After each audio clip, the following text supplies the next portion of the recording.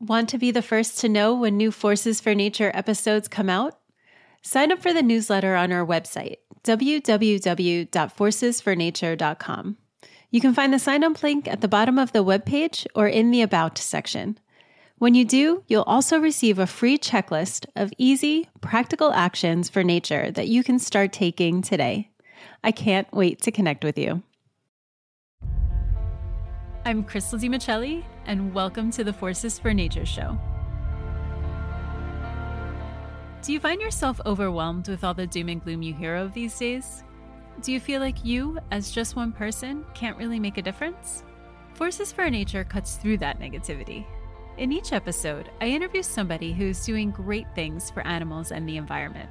We talk about the challenge they're addressing, the solution they have found, what keeps them going, and we'll leave you with practical action tips so that you too can become a force for nature. Hi friends, I'm popping in here today to close out season 3. I debated on whether to close out the season or not, but with us being 60 episodes in, I started feeling a little removed from the first Forces for Nature that I had the privilege of talking to. I launched episode 1 in February 2020. Having no idea that 1 month later, the world would come to a standstill and change in so many ways. I felt so fortunate to have had this show to help me get through some of those tough times because after every guest I spoke with and speak with until today, I always feel so hopeful and feel like there's a silver lining to any of the madness that may be going on. So, having so much time between then and now, I realized that if you're a new listener, you may not have had the chance to hear some of my earlier guests, who are just as inspiring as the individuals we met this season. So this isn't one of those season breaks where Forces for Nature is going to go quiet for a few months. In fact, the opposite. I'm going to reshare some of the episode favorites from seasons 1 and 2. And since so much has happened and these forces have continued to kick butt, I've asked them to send along some recorded updates as to what has happened since their first episode aired. Some have, and it's been great to hear what they've been up to. If you happen to have a favorite episode and you'd love to hear their quote-unquote "where are they now" story, shoot me an email or a DM to make sure that I include it in the lineup. But before that, what were some of your favorite episodes from this season, season 3? Of course, for me, that's an impossible question, but some stood out a little more than others because we covered subjects that I have personally been trying to learn more about recently. For example, in episode 43 with James Regaluski, we talked about sustainable investing, such as how it's bringing in similar and sometimes higher returns compared to traditional investing, how reliable the ESG label is or is not, and how to see what industries your investments are supporting. Spoiler alert, it could be fossil fuels, nuclear weapons, and the like. Where you put your money can mean a lot for mitigating climate change. So if you want to take an action with a powerful punch, listen to that episode.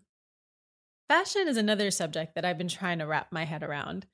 And I say it like that because there are just so many different facets into what can make your fashion choices sustainable. From where and how it's made, to what it's made from, the pollution before, during, and after creation. I mean, it feels like being naked is the only sustainable option, yet that's not a good option.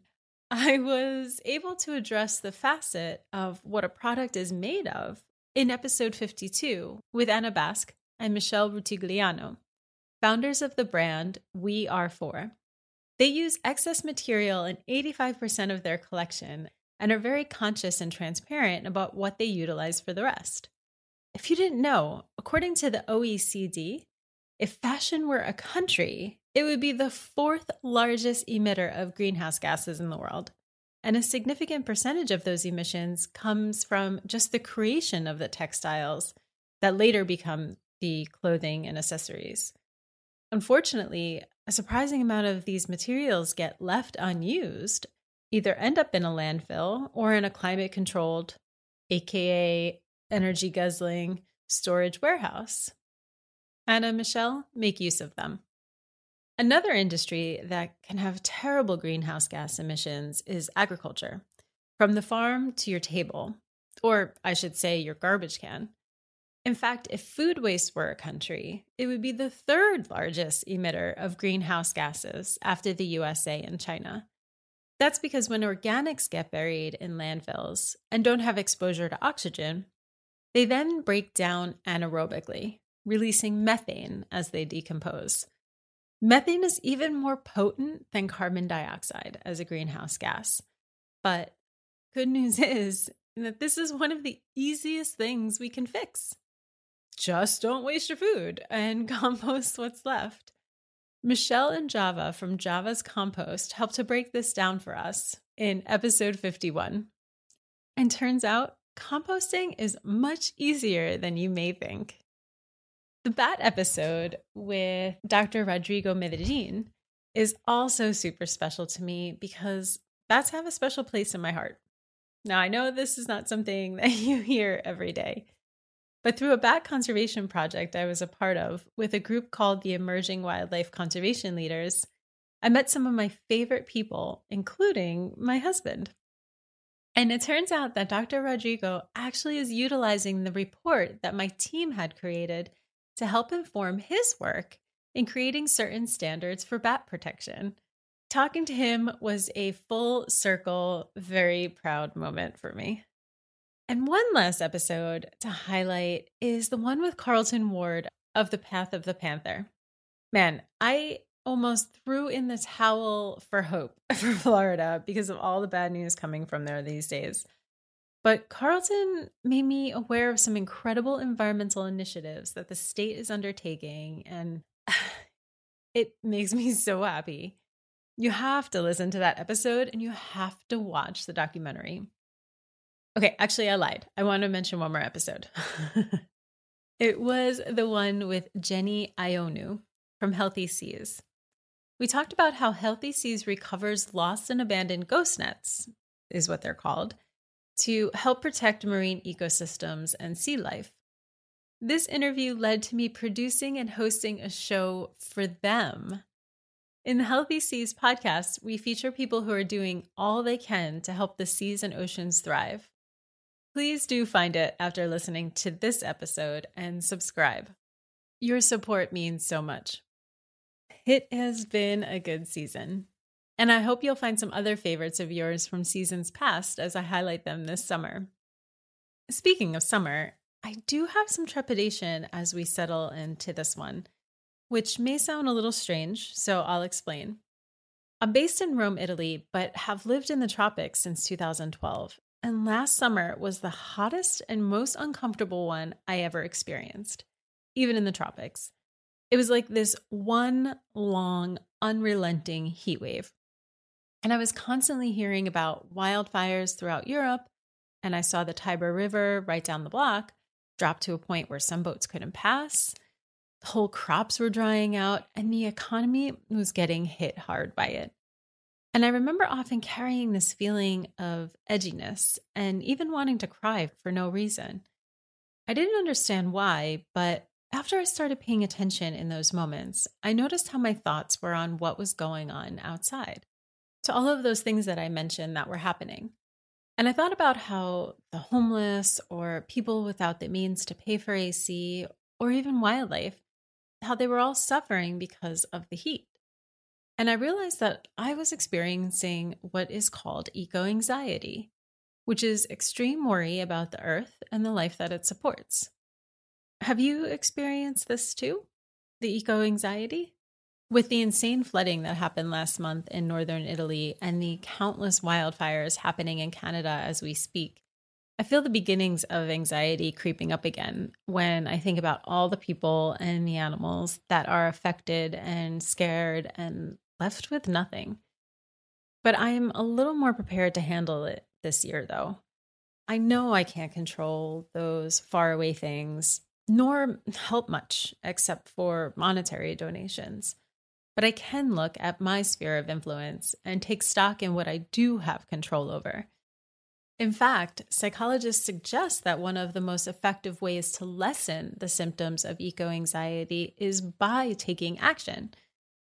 By being the change that you wish to see, your anxiety actually can ease. And if you could do it within a community of others, it'll ease that much faster.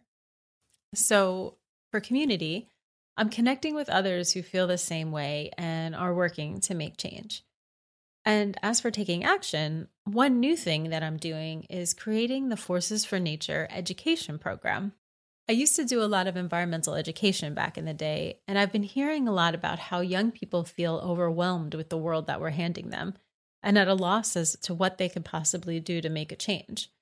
After I read about a study that highlights the greatest impacts that individuals can take to decrease their carbon footprint, I had a light bulb moment. And I decided that kids could really benefit from hearing this. I mean, everyone can, but I really wanted to start with middle and high schoolers. I ran a pilot of the program virtually back in April, and I'm using the feedback I got from teachers and students to make it even better.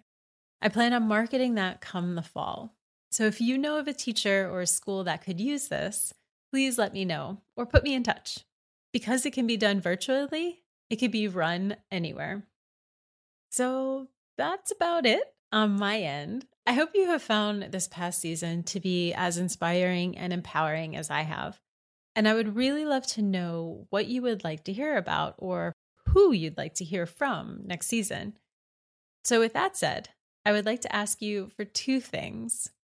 One, as I mentioned, go check out the Healthy Seas podcast and subscribe if it's something that you connect with. And two, connect with me. Send me a DM on social or an email to crystal@forcesfornature.com. What do you want to hear next season? And what's your experience with eco-anxiety? And as always, what difference for the world are you going to make today? I'll catch you in the fall. Don't forget to go to forcesfornature.com and sign up to receive emailed show notes, action tips, and a free checklist to help you start taking practical actions today. Do you know someone else who would enjoy this episode? I would be so grateful if you would share it with them. Hit me up on Instagram and Facebook at Becoming Forces for Nature and let me know what actions you have been taking. Adopting just one habit can be a game changer, because imagine if 1 million people also adopted that. What difference for the world are you going to make today?